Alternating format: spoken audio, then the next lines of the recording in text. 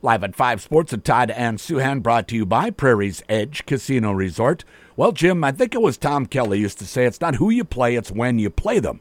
The Twins caught the Texas Rangers on a little downswing here, which was a good thing. Not that the Twins were playing well, they were, but still good to get the Rangers while they were a little slow. 3 out of 4 against Texas, pretty good. Yeah, that was a good series, and bigger picture, beautiful weekend at Target Field, meaningful baseball in late August against a good team. And we can talk about who you play and all that. I think this Twins team has proven that how they play is the most important factor. They've beaten good teams, they've lost to bad teams. I actually thought the Rangers kind of started playing better this weekend. The Twins won a couple close games, and they won the thriller on Sunday. Really, the only game they lost was against Max Scherzer, who's pitching great, and Griffin Jacks just had a terrible game. Otherwise, they might have swept. So I just think the Twins are.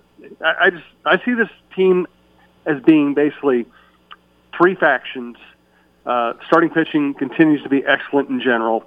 The young hitters have helped them become one of the best offensive teams in baseball since the All-Star break, and the bullpen is now, to me, the primary question mark. Duran's still doing the job. He had a little bit of a lull. Most people do during the long season, but he's still doing the job. They have people who can pitch well in the 6th inning, but the 7th and 8th, who's going to pitch, how well they're going to pitch, that to me is kind of the last domino for this team. Brock Stewart probably isn't coming back till mid-September at best. Jax has been up and down lately. Pagan's been excellent for a long time, but do you want him in the 8th inning? Thielbar has been generally good, but not overwhelmingly good. So I think that's the area of the team to watch right now. And Griffin Jacks as well has been up and down, started the season well and not so much lately. And then the Saturday game was interesting because I agreed with Baldelli bringing in Duran when he did in the 8th inning to face the top of the order, and then Jacks in the 9th. Now, it didn't work out, but he brought in his best pitcher to face their best guys. That's a good strategy. It worked that inning. He just didn't have the guys come through in the 9th. Yeah, Jacks just had a terrible outing, and he's been concerning lately. He has good stuff. Listen, everybody gets beat a certain amount of time in Major League Baseball. I would rather see, my 8th inning guy get beat with the ball going over the fence than with him just throwing non-competitive pitches to start outside the strike zone and stay outside the strike zone. Hitters pop up pitches down the middle. So if you can have a good result on a bad pitch in the strike zone. If you're going to throw a pitch that is a ball the whole way, if you're going to walk people without even challenging them, I just hate to see that from a late inning guy. Yeah, that's for sure. And then 13 innings yesterday, but the first 9 of those from, I don't know, I guess they're calling it a piggyback situation. Yep. 4 innings from Ober, 5 innings from Kuechel. They gave him 9. Most of the good innings were from Kuechel, as Ober looks like he's starting to get a little fatigued.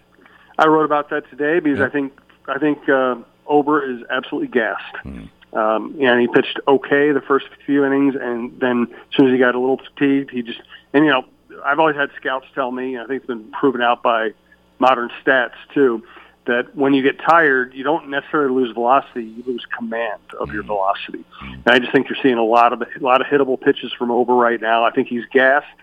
I think if you put him on a lie detector, he would tell you he's gassed.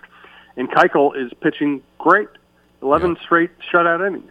So I would just flip-flop the two. I would let Kuechel go as deep as he can as a starter. That might be 6 innings every time out. And then I would let Ober pitch, whatever period of effectiveness he's got for you. Let him come in and just throw as hard as he can for an inning or 2, maybe 3. But I think he's past the point where he can give you 4 or 5 innings. And, I've heard it said that fatigue leads to injury. Is there any concern once a pitcher is up this number of innings? There is. And, the Twins are doing the dance. It's like you don't want to shut down a valuable starting pitcher or a valuable arm. Obviously they were very ready to get him out after 4 yesterday. There is a chance of injury, of course, when you're more fatigued. That's why, again, I would just like to see him pitching out of the bullpen, and then you can pick your spots. You can manage however many innings you want him to pitch. You can tell him how many innings he needs to prepare for. And really, he's probably not going to be a starter in the postseason.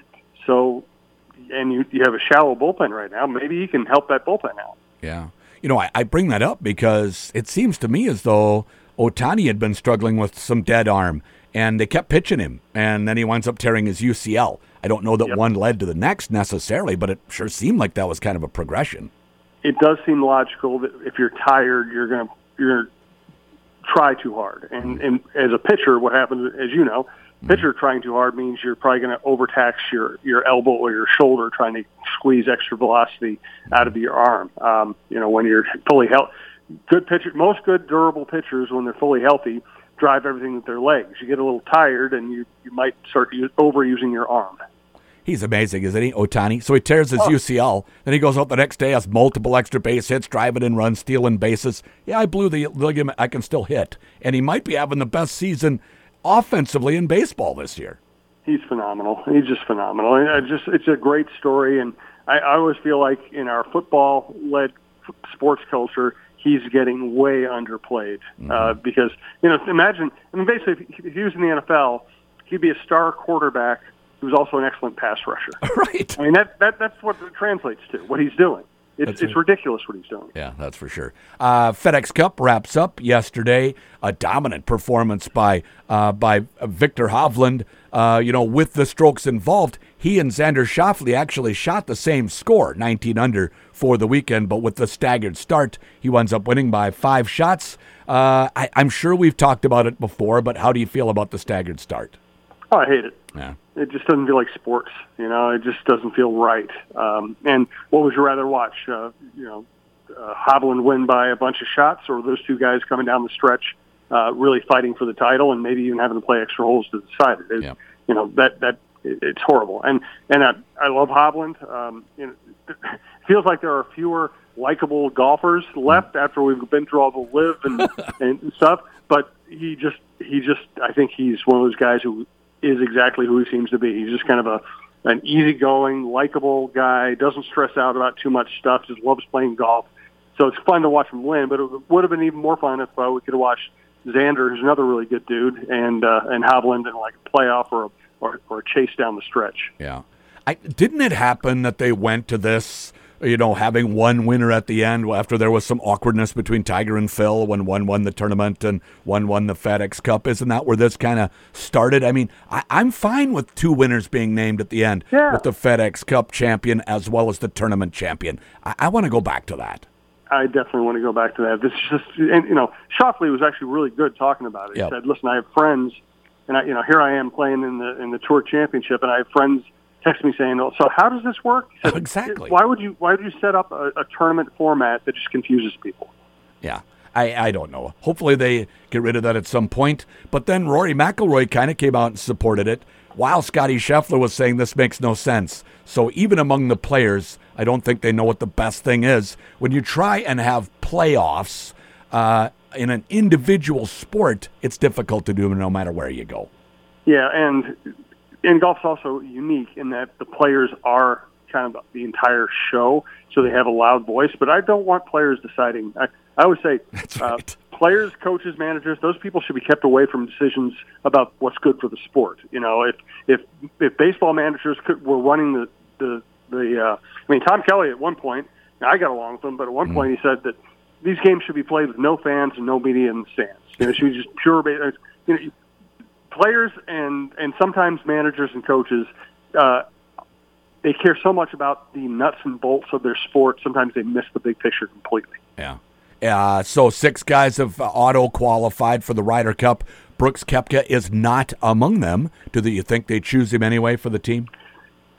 I really think as anti-live as I am, I don't know how you say you're bringing your best team to an event if you don't have Brooks Koepka. He's probably the 7th most qualified golfer. He won a major. He's a clutch guy. He's been a stalwart in Team USA.